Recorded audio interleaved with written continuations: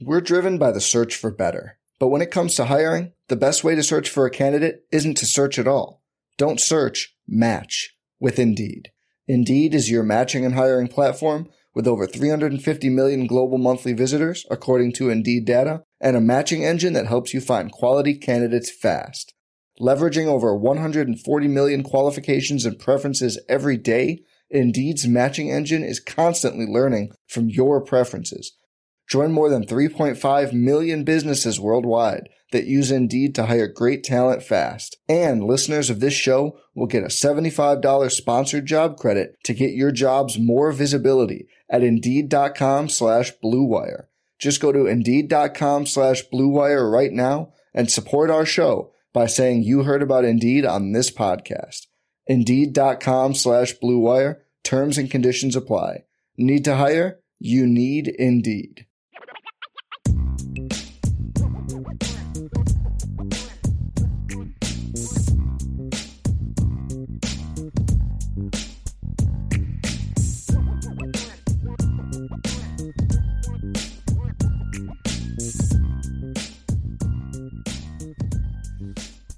I'm ready to move on to a more happy, fun topic, right? And that is Notre Dame's bowl game. And South Carolina coming into town. They're coming into this bowl game, Ryan, off two of the better back-to-back wins of this. I mean, you could make a case that no team had a 2-week result like they had. I mean, Can you think of anybody? I can't think of anybody. They beat, number 1 Tennessee? No, number 3 Tennessee, because Georgia had not – they were number 1 when they lost to Georgia, correct? Yes. Tennessee was number 1, then lost to Georgia. But I think they were back up to like number 3 or 4, and then South Carolina beat them. Yeah. And beat them convincingly. Then they go on the – 63 to 38 35 or so, 38, 35. Something like that. Yeah, it was insane. Yeah. Then they go back on the road the next week to Clemson, who's dominated them recently. I mean, not just beat them, but dominated them recently. Fall behind early, throw pick 6. I think you were down like 14-0 at one point. There was like 23-10 or 23-14, and they come storming back and end up winning that game, and never quit. Fell behind in that game early and battled, because a team with less. I mean, it showed me something about Shane Beamer, to be honest with you, that he's got his team. They were just coming off, and the week before Tennessee. Do you remember what happened the week before they played Tennessee, Ryan? They had a clunker against someone. They got curb stomped by Florida. I think it was like 38-6. I think is what the score was. Let me look up that score real quick. But it was a beat down. And the reality is, Ryan, is yes, 38-6. They beat Vanderbilt the week before that, and then the week before that they lost at home to Missouri.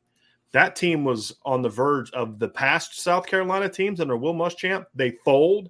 They lose their last 2 games. They finish 6-6 with no momentum, and they're playing in a bowl game and against an opponent nobody cares about. But that team showed me some intestinal fortitude, which comes from leadership at the top and then throughout the roster that, hey, guys, this is not okay. We're bouncing back, and we got Tennessee come to town, and we're going to take it to them. And they came out in that game, Ryan, fired up. And that said something to me about that coaching staff. And so came out, battled that game, big win. Then you say, okay, did they come in overconfident against Clemson? When they get punched in the mouth by Clemson and throw a pick 6, do they fold? No, they battled. So they're coming into this game hot and with a lot of confidence. Now, yes, they're losing players, but there's a lot coming back, just like Notre Dame's losing players. And I would argue that the loss of Isaiah Foskey and Michael Mayer is equal to the 6 or 7 guys that they've lost. I mean, with all due respect, Jaheim Bell and Austin Stogner losses, they're still not Michael Mayer, with all due respect, combined. So this is not going to be you're playing a depleted team, because you're a depleted team. You know what I mean? So big game, big moment, and sort of look at the expectations for this game, Ryan. What should they be? And so these predictions start coming out. Number 1, Notre Dame is a 2-point favorite, which means the odds makers see this as a very hotly contested game. South Carolina finished ranked ahead of Notre Dame in 2 of the 3 polls. So both 8-4 records, both are losing top players from this game. And so you're sitting in a situation where what separates these two teams? Well, ESPN and Sporting News both made predictions on what they think this game is going to be. They both predicted Notre Dame to lose and lose close games. The reason was, Ryan, quarterback. South Carolina has a red-hot quarterback coming into it. Notre Dame's starting quarterback for the last 10 games is gone. Tyler Buchner, who didn't play very well in his 2 starts, is now in. At first I was like, really? You guys are picking South Carolina to win? But then you read their analysis, and it made a lot of sense. Like, I get it. From an outsider point of view, I understand, Ryan, right, why they are looking at it the way they're looking at it. Because that's the one area where right now there is a big, big gap is experience and production at quarterback. We're driven by the search for better. But when it comes to hiring, the best way to search for a candidate isn't to search at all.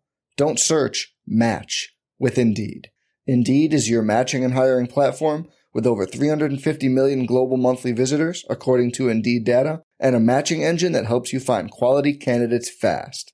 Leveraging over 140 million qualifications and preferences every day, Indeed's matching engine is constantly learning from your preferences.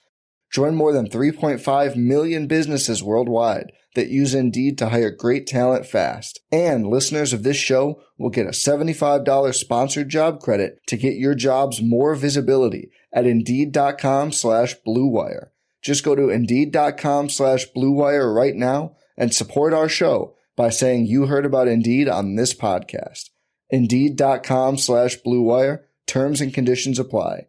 Need to hire? You need Indeed. For the ones who work hard to ensure their crew can always go the extra mile, and the ones who get in early so everyone can go home on time, there's Granger, offering professional-grade supplies backed by product experts so you can quickly and easily find what you need. Plus, you can count on access to a committed team ready to go the extra mile for you. Call, click Granger.com, or just stop by. Granger, for the ones who get it done.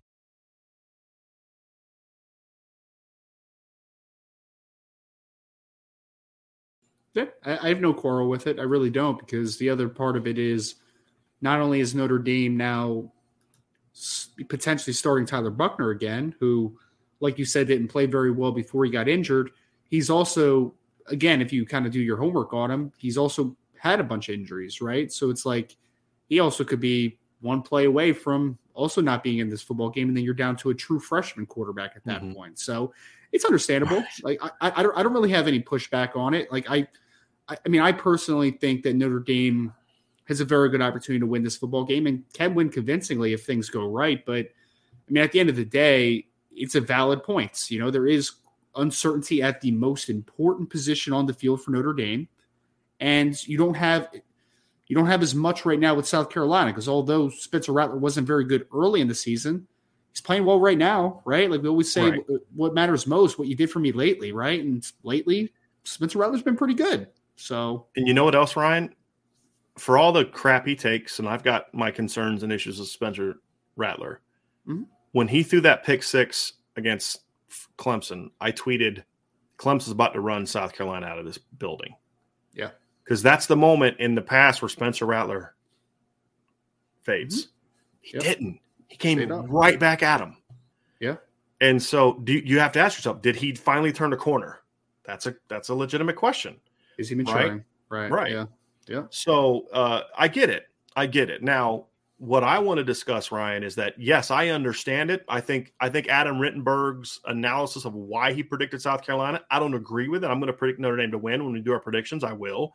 I still think Notre Dame has the better team top to bottom. I also have a little bit more faith in Tyler Buchner. And like I said, Tommy Rees has coached in 3 bowl games. And you can say a lot about Tommy Rees and you can criticize him a lot of things. What you can't criticize him is his game plans coming into the 3 bowl games. Even against Alabama, they moved the ball early in that game.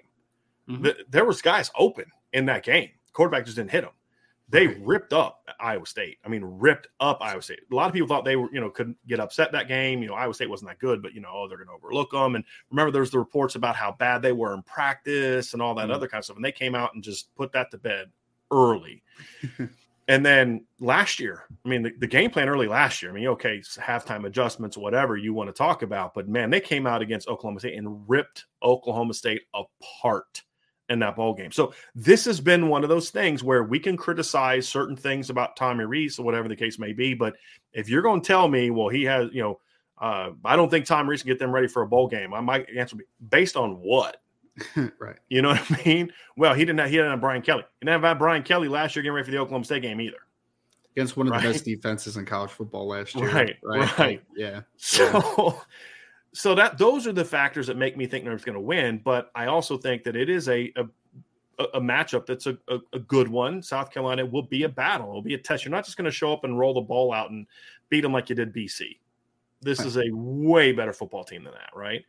So it makes it interesting, Ryan. But I think that the concern about quarterback is fair, as we discussed. It's fair. But what should the expectations be for this game, right? And that's kind of the thing that I first want to get into. Just overall, I think the expectation still should be, even without Michael Mayer and Isaiah Foskey, I think the expectation should still be that Notre Dame should be able to come out and win this game, because I still think top to bottom, and this is no slight on South Carolina. I mean, Shane Beamer's in year 2, y'all, like of taking over for a coach who got fired. Right now, Marcus Freeman's in year 1, but we're talking about year 2 in regards to building your roster the way you want your roster. And Marcus Freeman inherited a – go ahead, Ryan. Oh, no, I was just going to say, in South Carolina lost a lot off that roster after right before Shane Beamer took over as the head coach as well. So there was turnover on that roster, on a roster that wasn't very good under Will Muschamp too. Obviously, the latter of his career there. So, I mean, just for some context, it was not a very good roster that Shane Beamer took over. He has gotten talent out of guys that didn't show a lot. He's used the portal wisely, because here's the reality. There was risk taking Spencer Rattler, but that's the only way you're going to get a quarterback with that talent in the portal, was by taking a kid that's got some red flags that other people are going to be afraid of. Yep. And they got the kid to play better and better and better as the year went on. Right. So he's done a good job, but obviously the Notre Dame roster and Marcus Freeman inherited was better. Now it's not perfect by any stretch. And there's some injuries and a couple guys, really important guys you lost, but I still think the expectation for Notre Dame should be that this is a game you're going to go into and win. I think that still needs to be absolutely the biggest expectation. I mean, we're kind of stating the obvious, Ryan, but I think it needs to be said that first of all, big picture, before we dive into the specifics as to why, that should still be the expectation. I get why, I respect why, because I respect Bill. He does a show with us. I love his opinion. And you know what I love about it too? I've never once told him, hey, Bill, you need to think this, you need to say this, you need to do this. Because I know he's going to give you honest analysis. Just like he and I were joking about how he does his All-American list for Sporting News. He's like, well, I know I got one right, tight end. Well, he had Michael Mayer as the first team All-American at tight end. And so they debated that on their CFB Nation show, by the way, which came out today. So if you haven't listened to that yet, it's on the podcast app, CFB Nation. But they had a sort of an All-American debate, Hendon Hooker versus who was the other quarterback that he was debating that with. Let me look at the outline that he sent me, but I'm trying to remember what the quarterback debate was. It was Hendon Hooker this was yesterday's show, versus Max Dugan, as far as like Heisman and All-American debates. And then they debated Michael Mayer versus Brock Bowers, and Bill explained why he went with Mike Mayer there. So this is not an anti-Notre Dame guy at all. I understand, as someone who doesn't follow Notre Dame every single day like we do, why he would take South Carolina to win that game. Sure. Right. Sure. Same with Adam Rittenberg. Yeah. But I think I'd look at it differently, Ryan, and I believe you do too. I do, because I just think there's a talent gap there. I mean, and we'll get into why that is, right, in certain instances. But I think the one thing that you said, Brian, that I agree with in a vacuum is that, yes, while maybe the 6 losses or whatever it is for South Carolina maybe equal the 2 that Notre Dame has, just because you're losing 2 stars with Notre Dame. The one thing, though, is that with losing so many bodies for South Carolina, for a roster that doesn't have the greatest depth in the world, losing that many guys, like, that's going to hurt you, right? And I think that when you talk about losing the talent they lost comparative to their entire roster level of talent, that's going to leave a gap. And I think there was already a gap. Even if they had all their dudes playing and Notre Dame had their guys playing, I think there's still a substantial gap between the talent level on both rosters. But I think when you talk about the players that they also lost that are, I mean, Cam Smith might go in the first round this year, the cornerback that opted out. Marshawn Lloyd was a top 100 caliber recruit coming out of high school. And when healthy, a pretty good running back. When healthy. Jaheim Bell was a very highly coveted player in the transfer portal before opting for Florida State. Like, they have some guys on there. Yes. Do you mean that teams would covet a tight end who's so athletic you can move him to running back? I could see that, I guess. I could see that. Yeah. Believe it or not. Okay, Their defensive tackle, Zach Pickens, is going to be drafted probably in the top 100 picks in the draft this year. Like they have some legit dudes that opted out, and the fact that you're losing depth for a roster that I think is still building depth up, I don't think it's great right now. I think you look at it just in a vacuum on paper and say Notre Dame has a talent gap here, guys. Like they do. Now the question is the positions that Notre Dame has question marks at, we're matching up against the ones that South Carolina has question marks at, which one is more detrimental, I guess. But just from on a paper perspective, I think that it's pretty clear that Notre Dame has more talent from a roster perspective. Right. So let's dive into that a little bit, Ryan. I think part of what we look at when we break this game down is I think it's about matchups, right? A big part of college football is about matchups. And the question is, which of the matchup advantages will Notre Dame be able to exploit? Will the matchups that we saw during the season still play out against them with different rosters for both teams, right? Like how's South Carolina? What thing they're not very good at? Running the football. You know what else they're not very good at? Stopping the run. And when they got beat this year, that was a big reason why. Was their inability to do one and inability to stop the other. And so I think that that's something that you look at. And obviously, what was Notre Dame pretty good at this year? Well, we've talked about that. So, if you look at, we talked about their 2 losses in the regular season, at the end of the regular season. Here's what South Carolina did in their 4 losses: 29 carries for 40 yards rushing against Arkansas, 30 carries for 92 yards against Georgia, 23 carries for 32 yards against Missouri, 23 carries for 44 yards against Florida. And then in the games that they lost on offensively, actually, I'm sorry. Those were their those were their offensive numbers. Yes.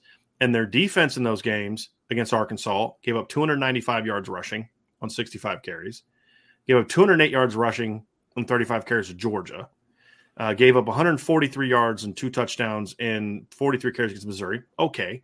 And then they gave up 374 yards in 54 attempts against Florida. And let's be real about something else. There's only one reason that they beat Clemson by a point. Mm-hmm. 1 point. And that reason is Clemson's starting quarterback went 8 of 29. That's why they lost.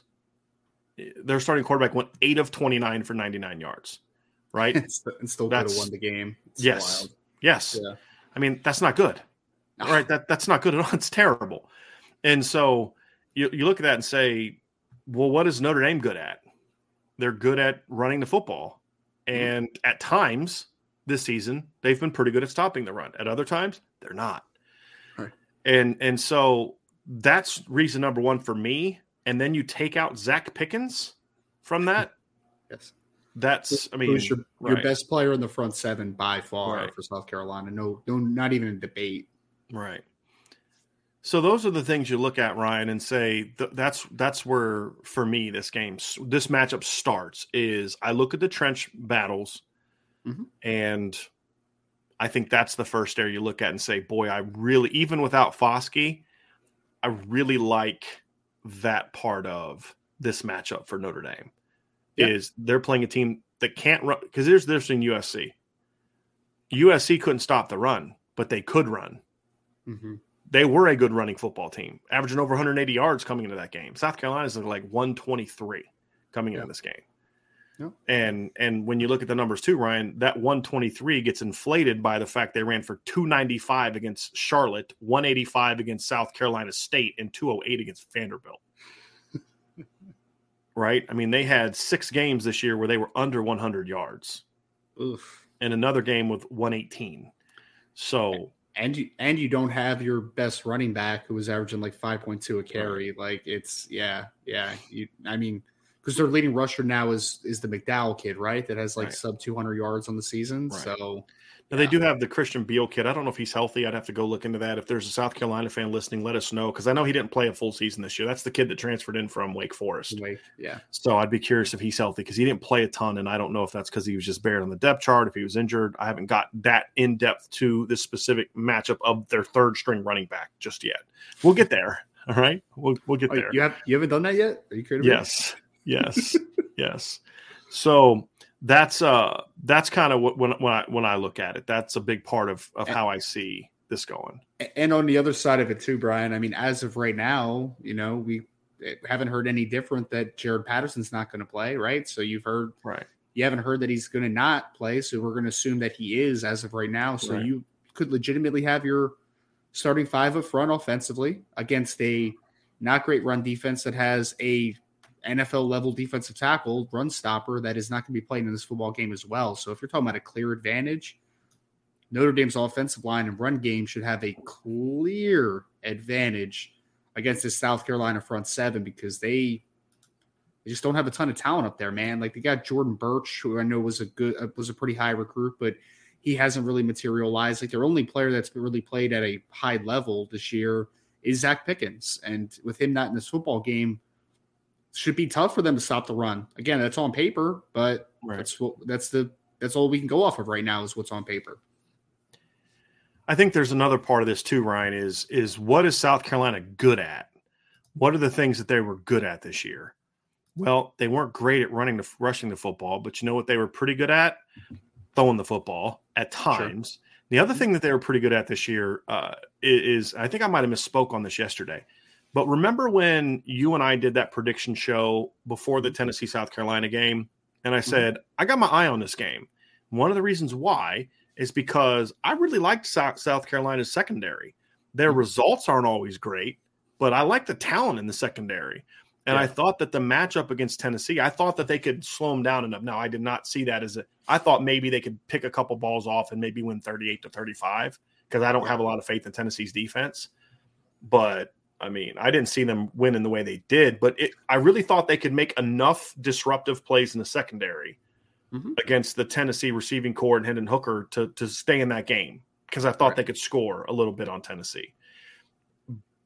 That was really it. I mean, I think they've got a really athletic secondary that has been productive. And there's some depth there too, Ryan. Like if they're down a kid, there's some kid.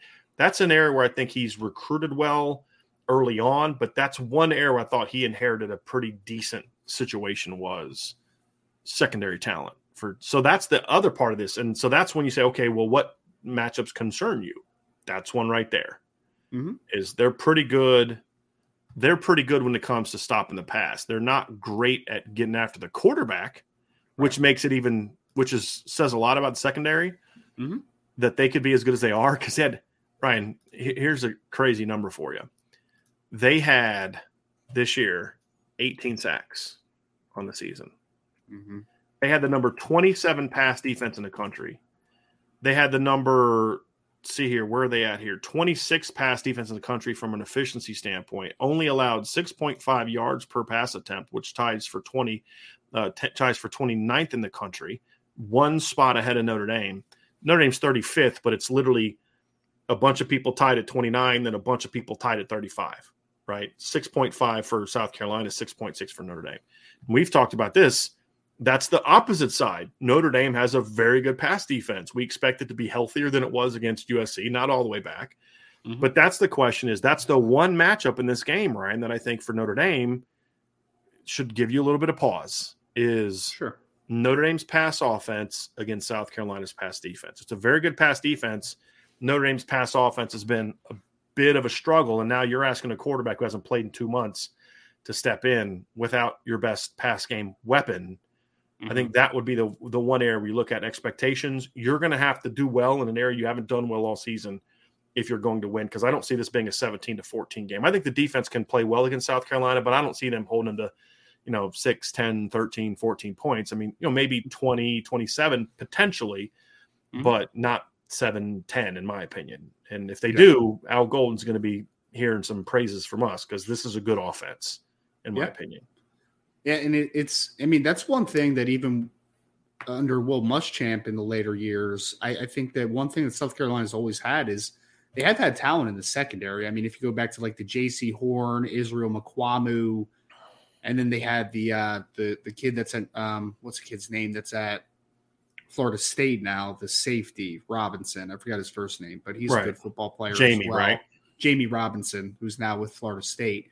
they've had talent in the secondary. And then, like I said, they have Cam Smith that opted out of the game to prepare for the NFL draft, but he's a talented kid. Yeah. But to your point, they have some other guys that are in the wings. Right. They have a freshman safety that I think was their leading tackler this year that is a Kyle Hamilton clone. He's like 6'4", 220 pounds. That they play working from depth a lot, which is pretty wild. So, yeah, they have some talent out there. That's not a name. Eamon Worry. I know he's number 24. Right? That's all I know. Yeah. Well, and the thing is they do a nice job. There's a lot of athletes in South Carolina. What the state of South Carolina doesn't produce a ton of is linemen. Yeah. But they produce a lot of athletes. And then they're right there by Georgia and Florida. And they get a lot of those 3-star kids that a lot of people didn't recruit. They get some North Carolina kids. And to your point, Ryan, this isn't like an anomaly with them when it comes to talent in secondary.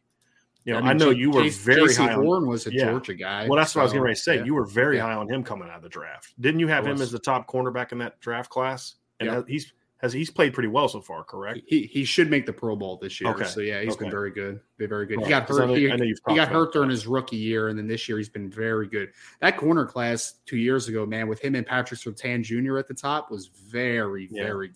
Very good. But yeah, I mean they've always had talent in the secondary, man. Like there's no doubt, and they still have talent even with Cam Smith out. So I think it's good that Tyler Buchner in this passing game, now with Tobias Merriweather back from injury, has these 15 practices to get ready and to get that on the same page. But we talked about this yesterday. Live bullets are a lot different, right? Game time's a lot different. So they're going to have to be ready to play because they're going to get challenged in their passing game, no doubt about that. Well, in South Carolina, they don't get after the quarterback very well, and they know it. And so they do a lot of things schematically, Ryan, which we'll break down as we get closer to the game that are going to things that try to create problems with the quarterback. That's why they produce so many interceptions is their DBs are – this is a concern I have when you're looking at Tyler Buchner. Their defensive backs are pretty good at baiting quarterbacks into perimeter throws. Would you agree with that? Like Marshall 100%. Was, and then they finally got Tyler, late in the game on one of those. Almost got him again earlier in the game. Yeah. But that's something I think the South Carolina kids do a really good job of as well. And Notre Dame's going to have to be prepared for that, in my opinion. They're all long and pesky, man. They're going to be – that's a good comparison against the Marshall game, Brian, right? Like you have Stephen Gilmore and Mike Abraham who were both long and they were both super aggressive, right? Like they were going to stay in phase. They were stay in your hip pocket and they were going to break on everything short. And South Carolina has a lot of confidence in what they have in the secondary. So these guys are not going to be playing – 8 yards, 10 yards off, right? Like they're going to be in your face and they're going to dare you to take chances. And Notre Dame, from there, it's going to be Notre Dame it's going to be up to Notre Dame to capitalize if they can to make some big plays in the passing game. Will they be able to? That's a big question mark. And that's definitely a spot where I think South Carolina is going to feel pretty good about coming into the football game. Right. They're going to do what everybody else did, Ryan. They're going to come into that game and they're going to beat the receivers up at the line of scrimmage. Right. Say, hey, you're gonna have to beat me up. You're gonna have to beat me down the field. You're gonna have to, get off the line. You're gonna have to get into your routes. We're not gonna let you throw a quick game. We're not gonna let you get the ball in space easily to your W or your Z or your X.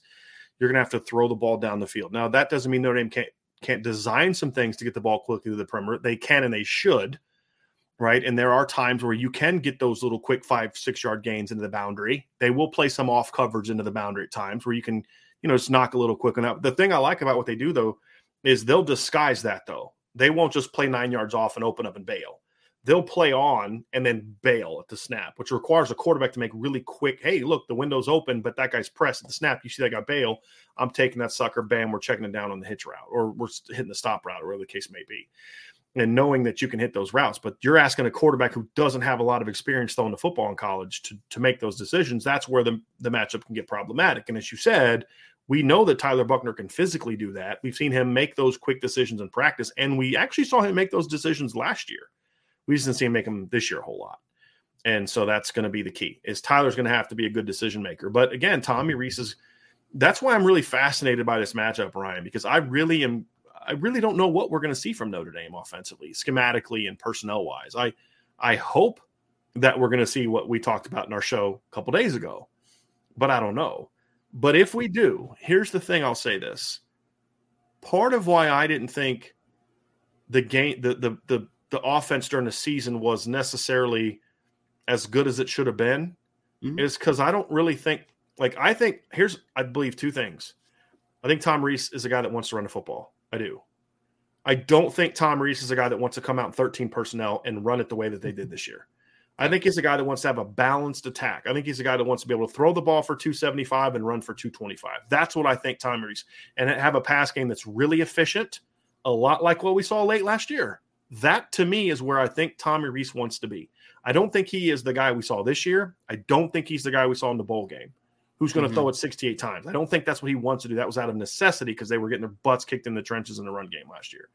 Yeah. And so I think he's a guy that does want to be able to use 11 personnel. I think he's a guy that wants to be able to use 21 at times if he feels he's got the quarterback to do that. Mm-hmm. And you don't have Michael Mayer to build your game plan around this year like you had early in the season. So I think that's part of it too is, like, I think I'm a pretty smart football guy. I've been a pass game coordinator and things like that in my career. But you put me in a triple option offense, and I'm not game planning that as well as I could. And I've coached in a triple option offense, right? Like, so it took me a while to kind of get comfortable with that and say, okay, but even the ins and outs are like just I couldn't know it like the dudes that were in it, right? Mm-hmm.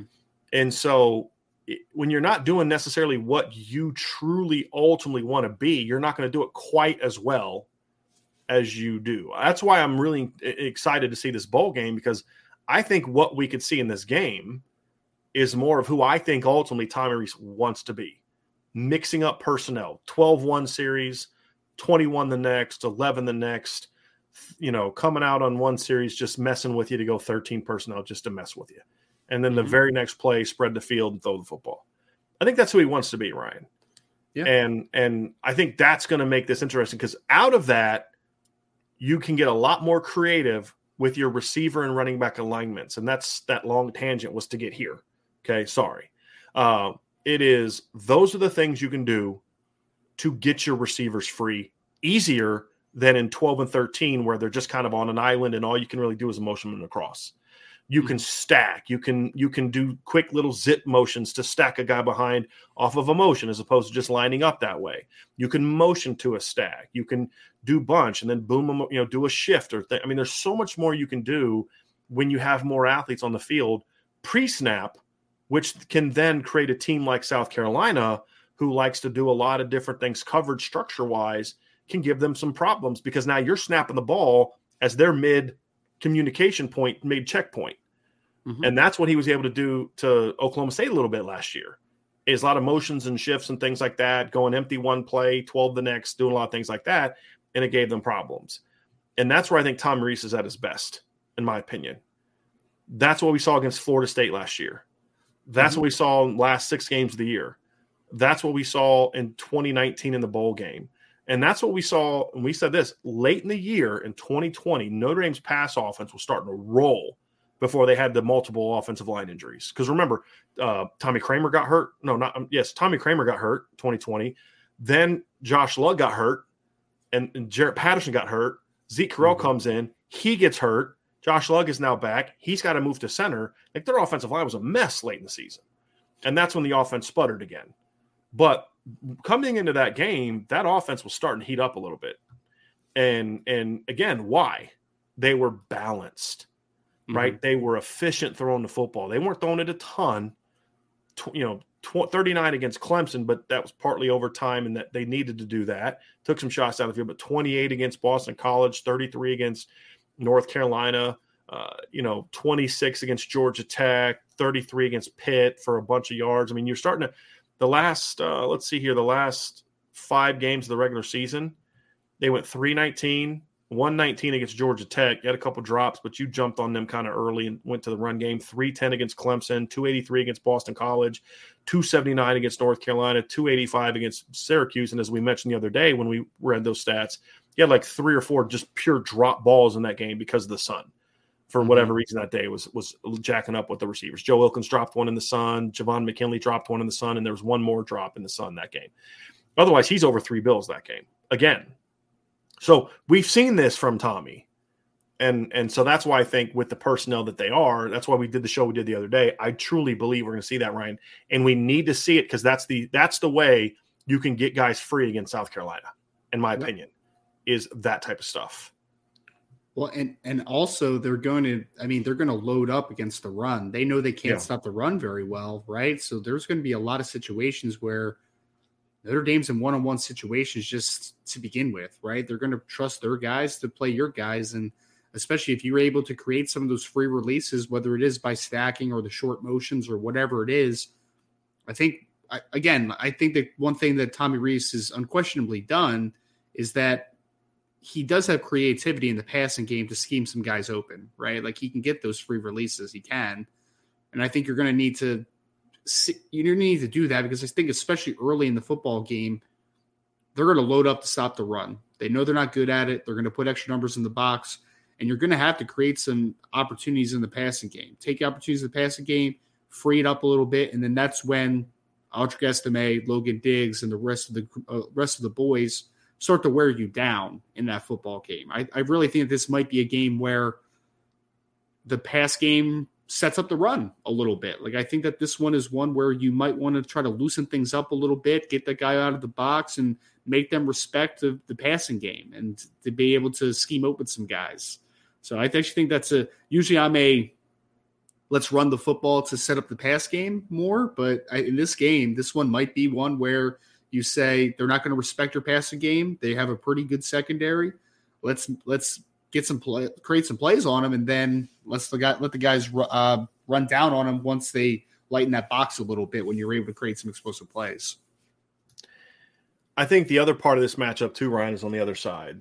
Mm-hmm. Notre Dame's had a really good pass defense all season for most of the season. There's been a couple games here and there, but even the USC game, like they got a couple plays, but Caleb Williams was not ripping them up throwing the football. They had like 3 or 4 really big plays, and like you had the early 3rd and 1, or was it 4th and 1? Was it 3rd and 1 or 4th and 1 where the tight end leaked out, got free? Was it the 3rd and 1?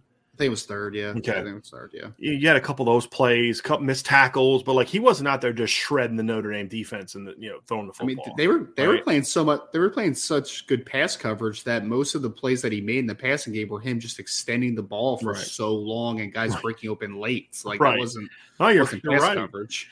You're right, and there's a lot of clips if you go watch the all 22. There's a lot of plays of Jaden Mickey being pretty solid in coverage, right? It's just then there's the a lot of times when you're watching on TV, you only see the ones where he gets beat, right? Right. We saw like the 3rd and 5 out route or whatever it was. Like, yeah. Right.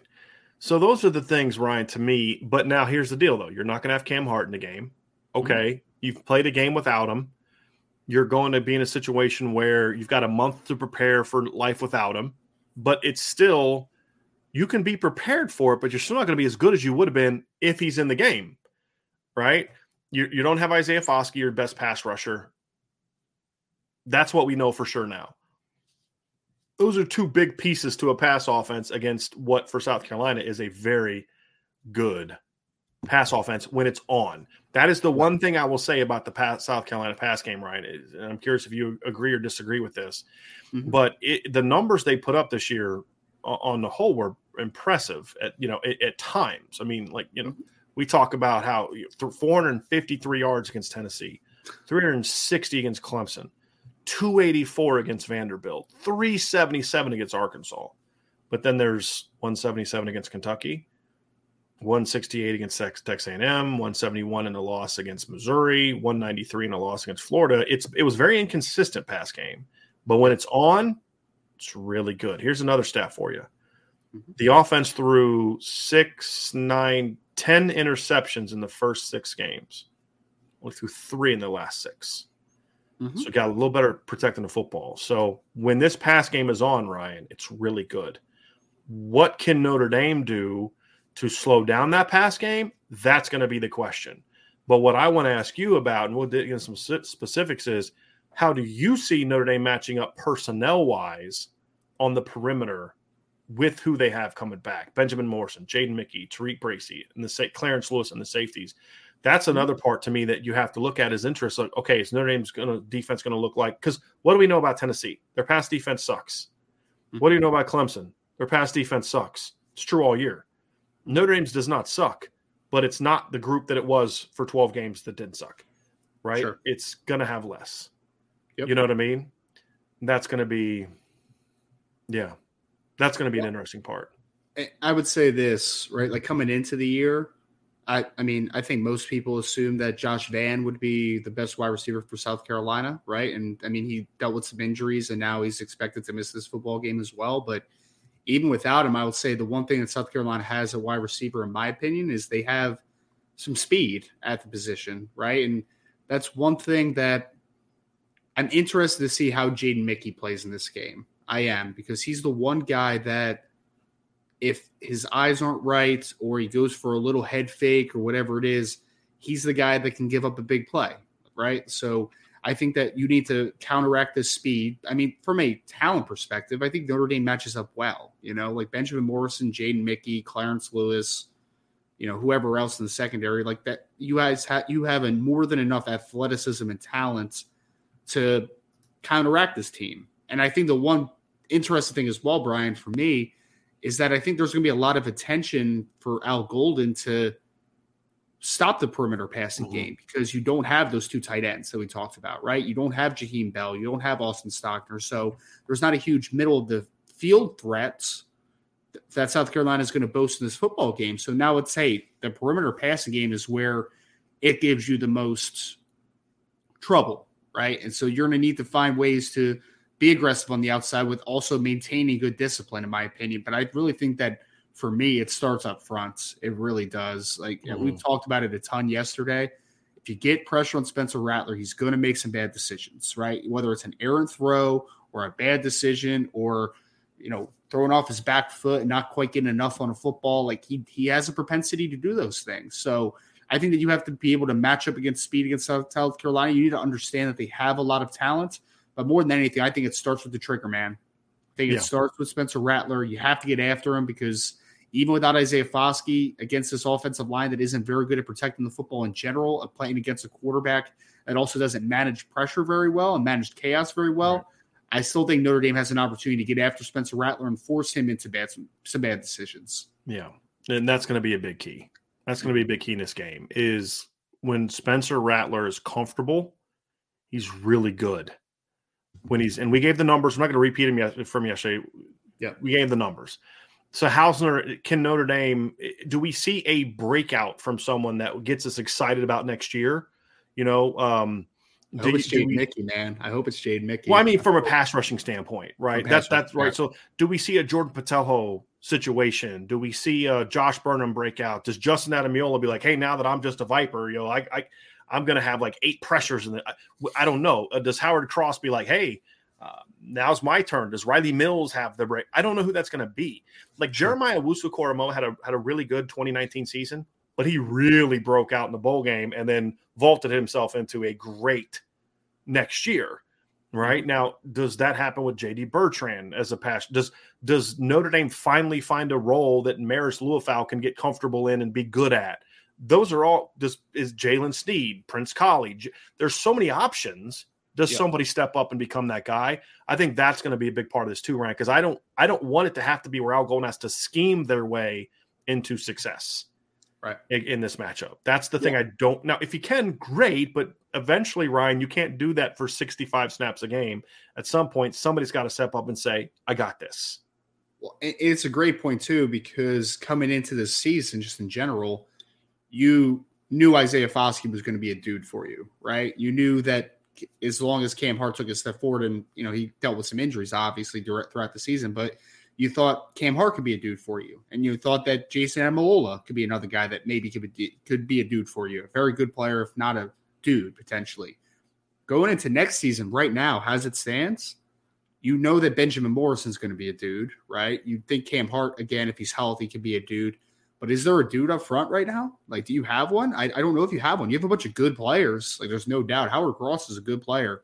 Justin Adamalola, if he comes back, is a good player. Riley Mills is a good player. But can any of them make that ascension to being the dude, that guy, right? Where you go into next season, you're like, on a big third down, Riley Mills is our dude, right? Like, that's the guy that's going to make a play. You don't have that answer right now. But I think it's important that you find that out, right? Because we talk about momentum for the team this offseason. That also can be tremendous momentum for Jordan Patelho or Riley Mills or Justin Adamalola or Howard Cross or whoever it is. And it doesn't have to be just, you don't have to have 11 and a half sacks next year like an Isaiah Foskey had this year, but in the big moments, who's the guy you can depend on? And I think that this is a opportunity for somebody to step up and show that they can be that guy. End of the day, Ryan, it's like it's not even necessarily a guy that's an incredibly highly productive guy, right? Like the 2018, 2019 defensive lines had Julian Okwara, who was the big pass rusher. He was the sack guy. But you go to almost outside of the Virginia game in 2019, if you go to almost every big sack that Notre Dame had in 2018 and 2019, almost every single big one, clutch game on the line sack was Khalid Kareem, right? Michigan late. It was Pitt late. You know, it was he was that clutch guy, kind of like Foskey was in 2020.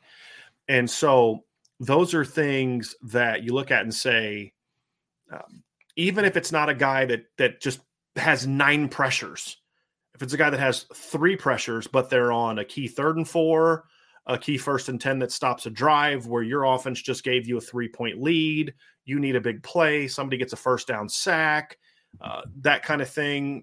Then all of a sudden you force a punt, and then your offense goes down and scored, and all of a sudden a 3-point game turns into a 10-point game. Where did it start? That big sack on first down. Now, that guy didn't have a great game, but, man, that sack was money. And that's what Khalid Kareem was at Notre Dame. He was one of the most clutch pass rushers that I've seen in the last decade, and the only guy that's right above him, in my opinion, is Foskey. As far as just clutch, like when you needed a guy to make a pass rush in a big moment, it was Foskey. Right. And that's how Khalid was. And it could even be something like that where a guy has 1 pressure all game, but it's just a money situation. They go right down the field. Like I think of the sack that Foskey had against USC, right? Mm-hmm. USC was driving last year, 2020 or 2021. USC's driving. They get in the red zone. He comes around as a big strip sack of Keaton Slovis, just completely stalled their drive. I think he ended up settling for a field goal on that drive. He got him back in the Cincinnati game last year as well with that big strip sack. Bingo. Yeah. That's a great point. They're down 17-0 and Cincinnati's driving. Mm-hmm. And Ahrensberger puts his hands up. Foskey comes around the edge, hits it, strips it, kept them in this Oklahoma State game. Oklahoma State's about to put that game away in the 4th quarter. Isaiah's it wasn't a sack, I don't think. It was a scramble, but he comes up and he knocks the ball out. Either of the running back or quarterback. Was it Sanders that he knocked it out of, or was it a run play? I'm pretty sure I thought it was a scramble. Yeah. And so will it be who will be that clutch guy? Who will be that guy that, and this is something we didn't see all year, Ryan. And this is something that we didn't talk about yesterday that I'm very curious to see if somebody emerges in that role this game. Mm-hmm. What we didn't see on defense is that past defenses has had. It was either it was a Wusu Koromoa, or it was Khalid Kareem, or Dalen Hayes, or Adio Gandiji, or Lohi Gilman, or Julian Love, or guys like that. There was always that guy, that group of players that when the game needed to be won and a play needed to be made, for example, like, I don't know, your offense just went up 15-12 and your team and you defensively have a team backed up 3rd and 9 inside their own 10-yard line, like hypothetically or directly this Marshall game. Who steps up and makes that play? Your offense has been struggling all game. They finally put a drive together. They get a touchdown to put you up 14-13. Who makes the play that then goes and we say, well, hey, look, they did strip Tanner McKee. The refs made a bad call. Cool. But that was still in their own territory. There's a lot of other chances for plays to be made on that series, and nobody stepped up to make it. I think of Alohi Gilman stripping Jared Pinkney at the goal line in 2018 against Vanderbilt, right? You always had that money player. Who is going to be that guy in this game that then starts to take over that role next year? That's stuff that's expectations that I want to see from this bowl game as well, Ryan. Did you see Gilman he started this past game for the Chargers, which was awesome to see, man. He was that money player. But I mean, I agree completely, man. It is, bowl games are interesting things at times, right? Because they feel very separate from the season a lot, especially when you are dealing with some opt-outs, with some transfer portal guys, all those different types of things. But there's still a massive opportunity for players to set the table for themselves for the next season. And I think that, again, I don't know who it's going to be. I don't know if it's Riley Mills. I don't know if it's Howard Cross. I don't know if it's Gabriel Rubio. Like, I don't know who that guy is that makes that big play when you need it most. But I have to think, but judging by how everyone's kind of picking this game so far, whether it's Sporting News or ESPN, a lot of people think it's going to be a close game, right? So when it's a close game, those moments matter so much, in those big-time moments, those pressure-packed situations. So, I'm sure we'll pick who the breakout stars of the bowl game are going to be, but regardless, Notre Dame's going to need it. is going to need it probably at some point in this football game. That's the expectation, right? That's what we talk about. What are expectations for this game? It's what bowl games can have too much made of them at times, but I also think they can be too easily dismissed at times. That's true. And one thing Adam Rittenberg wrote in his article at ESPN was, this is a fairly important game for Notre Dame. I think he's right. I think he's absolutely right. I think this is a game that is like the bowl game against Iowa State 3 years ago. It didn't matter a whole lot to me. It really didn't. Like, okay, they're 7 weren't they like 7-5 and Notre Dame was like 10-2 and something like and it's just like, dude, this is a mismatch. Now, their defense was pretty decent that year at times and all that, but it's like, if Notre Dame doesn't dominate this game, there's a problem. No, they did what they needed to do, and they went and dominated and all that. And it was good to see that, right? You get rewarded for doing what you're supposed to do. That's a good thing. It's not a bad thing. Sure. But like, this is a different scenario. Relatively evenly matched game on paper and rankings wise, and also just from a momentum standpoint. Those are things that I think that we'll need to see. That's what I'm looking at, Ryan, for this game. I love it, and especially when you don't have guys like Michael Mayer and Isaiah Foskey who are your guys, right? Like, who's the next wave? I mean, we talk about it all the time, right? Who's the next money player? Who's the next star? You have opportunity to see that, right. And you have guys that on both sides, really, too, right? Yes, I mean, absolutely. We're focused on defense right now, but the same thing is true on offense, right? Who steps up as that playmaker in the pass game on 3rd and 4? That was always Michael Mayer, right? And Deion Colsey started to show that it was a little bit of him later in the season. 3rd and long, sure, exactly. So, but can he parlay that now into increased opportunities on 3rd downs, right? So that's what I'm looking for. Can Tobias? Okay, I'm gonna say this like a normal person. Can Tobias Merriweather? Can he go out there? No. Can Tobias go out there and look, didn't have a ton of experience during the season, but have that sort of bowl game breakout. We've seen that before from guys, right? Sure. Is it going to be Deion? My perfect world, both of them. Yes. You know what I mean? Yeah. Can they get Lorenzo? Is this a Lorenzo Styles game? Is this a game we finally get him going? Does Jaden Tom? And here's the guy that I got my eye on. The guy conversation, to me, that's Deion, that's Tobias, possibly Lorenzo. He's got to get his head on right, but the talent was there. It's what we talked about during the offseason.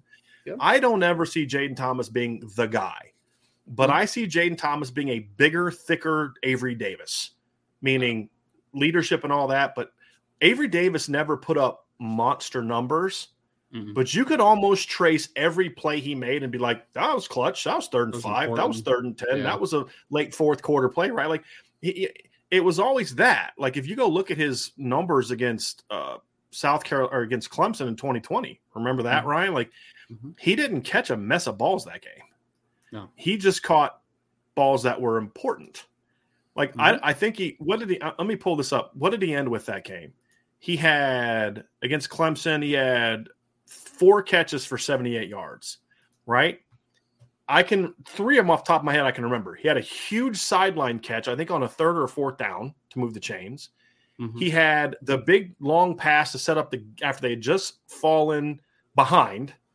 In that game, Clemson had finally taken a lead in that game. And then he comes back and makes that great catch, but that wasn't it. The biggest play he made that game was the 3rd down touchdown pass he got, where he was working one way, it was covered, so he broke quickly back into a hole, gave Ian Book room to throw that pass to tie the game. If you don't do that, then the big long play that everybody remembers doesn't matter. So that's 3 of his 4 catches right there. 4 catches, 78 yards. That's not a monster game, but they don't win that game without those 3 catches, right? That's how Avery was. I think he had like 1 catch against Duke in 2020, 2 catches for 26 yards.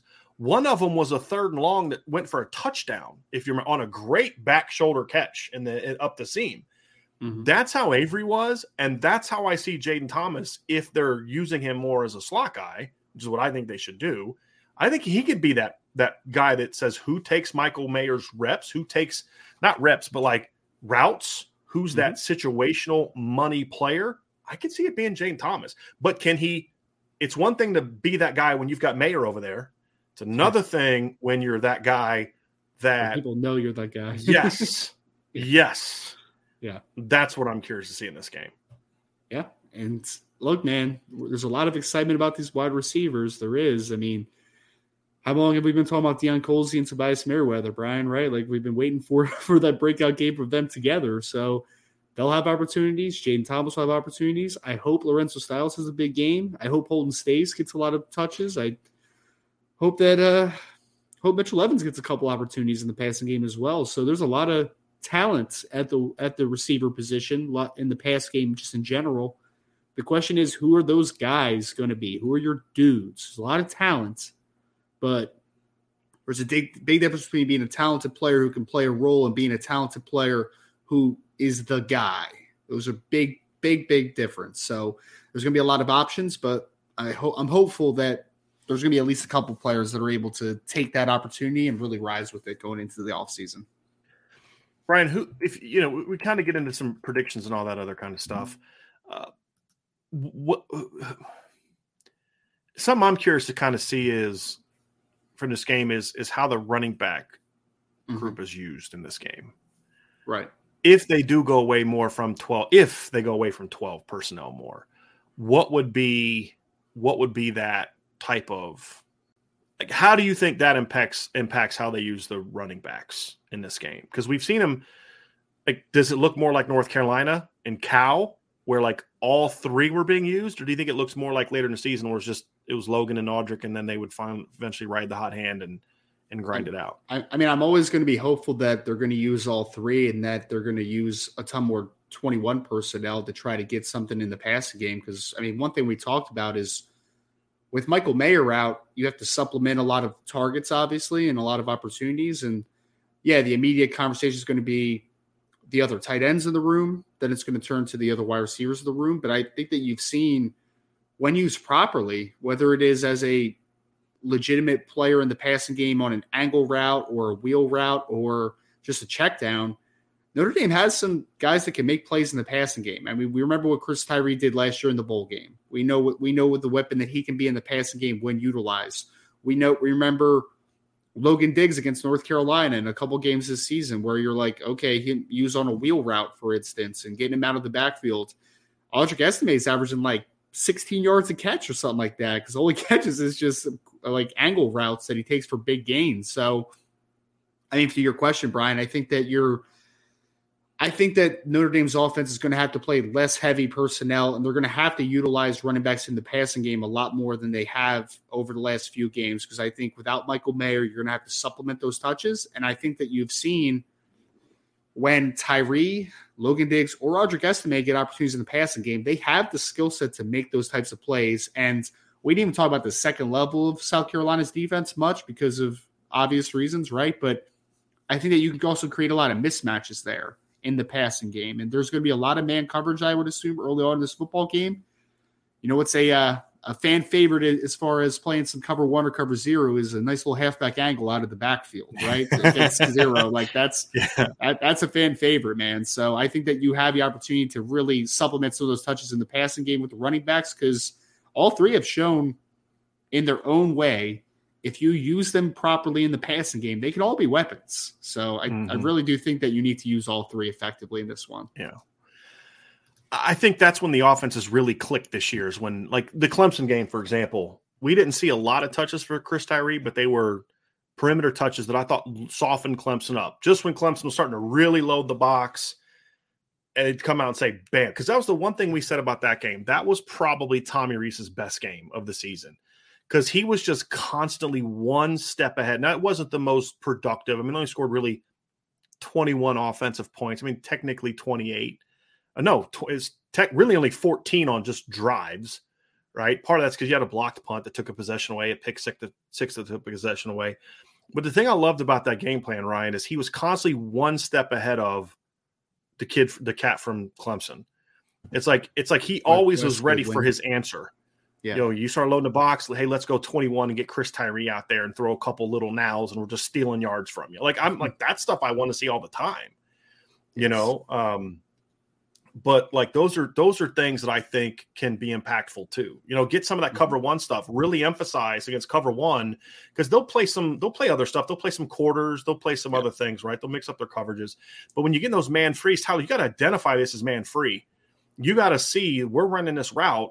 If you hit your third step and it's not there, you're not running. You're not going to it's okay. If they're all dropping, that means nobody's covering Audric or Logan or Chris Tyree on the check swing. Yeah. Flip that sucker out there, buddy. Right? Those are the stealing yards things that I think that I'd like to see more of from this offense that was not as easy to get to when you're in 12 and 13 personnel and it's all condensed. But there were still plenty of shots there. I mean, it was there. And that's kind of, like a lot of teams, Ryan, they'll do the angle stuff you talked about, and they'll check the backs and just check them right in front of the quarterback. Yeah. One thing that I liked that Notre Dame did a lot of this year, which I'm kind of more of a fan of, I like designed running back routes over the middle. I like my checks to go wide. And I think that's what we saw a lot from them this year is getting those checks outside the box where I can just dump it off and he can be in space as opposed to having to catch a ball. Because, if I'm throwing a check wide, more often than not, if the ball's thrown correctly, he's catching it squared. Mm-hmm. If I'm dumping a ball off on a guy who's basically just kind of optioned behind the line, he's got to catch, turn, find the defense, and go. That's why I've always been a fan of the perimeter checks. Check, check, check, swing. And those are the things that have worked for Notre Dame a couple times this year, but they've been open a lot. Those are things that against quarters and cover one, which is two of the primary coverages that South Carolina runs, are both great check release things against a team that's not great at rushing the quarterback. Yep. So those are other parts of it. But where's that going to? That's the backs. Yes. And I will either Audric in space, just running someone over, Logan in space, shifting somebody, or Chris Tyree in space and just running fast. Those are some stuff that I could see, No doubt. Yes. Special teams to me could also be another key to this game, Ryan. Here's a big shocker, right? I'm going to throw something at you that you're going to be really floored by. Okay. Prepare yourself for this. Shane Beamer has really good special teams. I know that's going to surprise you. Being Frank Beamer's kid and being a special teams coach most of his career. Number one, according to the FEI, Brian Fremeau does the efficiency index, which I really like the job he does with that stuff. Number one ranked special teams in the country. Wow. It's not very often that Notre Dame was 6th, by the way. It's not very often Notre Dame has been in a game this year where the other opponent had a better special teams results. And as a matter of fact, it hasn't happened yet. That's another part that's going to be an important part of this game too, Ryan, is just the finishing the special team strong. No big mistakes, those type of things. Can you find ways to maybe, steal some yards there? I'm very curious to see how Brian Mason goes against another well-coached special teams. That's one of the things that maybe people don't want to talk about, but I'm fascinated by that. 2 really well-coached special teams doing battle. That's going to be very interesting. Oh, man, they're the Notre Dame punt block unit against the South Carolina punt coverage or punt. Well, they're blocking as well, but you know what I mean. Punt protection unit. Mm-hmm. That should be a nice little conversation, man. Where's the pressure going to come from? What is your protections up front? I mean, look, in this, again, I talked about this already, but in a game that a lot of people are projecting to be a close football game that could go either way, having those types of moments in the special teams area of the game, I mean, one, you can't do anything that's just going to kill your momentum, right? So, let's protect the football. No stupid stuff like muff punts or, negative plays, bad snaps. Those things just can't happen, right? But it is going to be interesting, Brian, because, I mean, when Virginia Tech was at its best, I'm going to go back to Frank Beamer for a second. Beamer ball was not just defense and running the football. Beamer ball was, we're going to block some punts. We're going to flip the field position. That's what Beamer ball was built off of, right? And Shane does have those elements in there in his arsenal, obviously, with what he's done as a special teams coach and what he's done this year for South Carolina as a special from the special teams perspective as well. So we have lauded and really given Brian Mason all the credit he deserves this year with how great he's done. But this is one of those money games, I guess, right? This is one of those ones where you can't kill yourself if you can flip field position from time to time with the punt return, or if you can get the kick return game going a little bit more potentially as well. So I think that this is a sneaky aspect of this game because you got two very good special teams teams going against two special teams units that don't really hurt themselves a ton, right? Like there's not a ton of negative play. So is there a swing play in those games, a negative play that flips the momentum in either team's direction? I think it comes down to which special teams unit is the cleanest in this football game because it's two units that don't usually make a ton of mistakes. Yep. So that's going to be the fun part of it, Ryan. So this game is going to be, expectations are high. We need to see this Notre Dame team come out ready to play. We need to see this team coming out fired up. We need to see this team come out and win. That's going to be the key. And so, we'll start diving in next week and the week after. We'll start diving into more specific types of this matchup, get into a little bit more of the scheme, the personnel matchups, keys to victory, all that kind of stuff we'll get into as we get closer to the game. But this at least gives you a cursory look at kind of what the expectations are, why we think Notre Dame should be a team that looked at to win, but also why a win over South Carolina is one you have to earn. Right? This is a well-coached football team, in my opinion, Ryan. I think that's the one thing that you miss is this is and there's been a change at offensive coordinator, right? Was Marcus Satterfield was their offensive coordinator, correct? He was. He's gone. Yeah. They've hired a new guy. A lot of excitement about him. That's another aspect of it. Okay, what's he going to run? What's going to be different? So I think those are things that you look at and say, hey, this is something that you got to look at and say, hey, look, this is going to be a game. This is going to be a game you have to earn. This isn't Iowa State versus Notre Dame 2020 or 2019. Right. This is a much better contest. And so we're going to learn a lot about Notre Dame from that. And that's a good thing. And that's why I think a victory would mean more because you're beating somebody that's like, look, they're ranked higher than you. You're only a 2-point favorite. A lot of people are predicting to beat you. Okay, go out and earn it. Prove some people wrong. And that's what's going to make this fun. And I expect this team to come out ready to play. We just haven't. That just hasn't been an issue very often for Notre Dame. I mean, outside of Marshall and Stanford, and right. I mean, so it's happened. Mm-hmm. But in big games, like even USC, that game was. Well, actually, I'm going to take that back. I didn't think the defense was mentally ready to play that game. I think it's because of the passive game plan. They were on their heels just from the game plan standpoint. It's hard to be aggressive when you're on your heels from the game plan standpoint. But I thought the Notre Dame offense came out fired up and ready to play. Yeah. They just didn't execute. Yeah. I mean, that was really it. Agreed. That was really it. So that's going to do it. That's going to do it here. Now, as we get into the end of this game or into this breakdown, we're going to get into the mailbag next. So we have a lot of questions in the mailbag, and we'll get into a lot of those. So we have some super chats and all those kind of things. So thanks everybody for joining us for this part of the show. Hit that like, hit that subscribe, hit the notification bell, share this podcast, sign up for the message boards at boards.irishbreakdown.com, and check out our main site at irishbreakdown.com.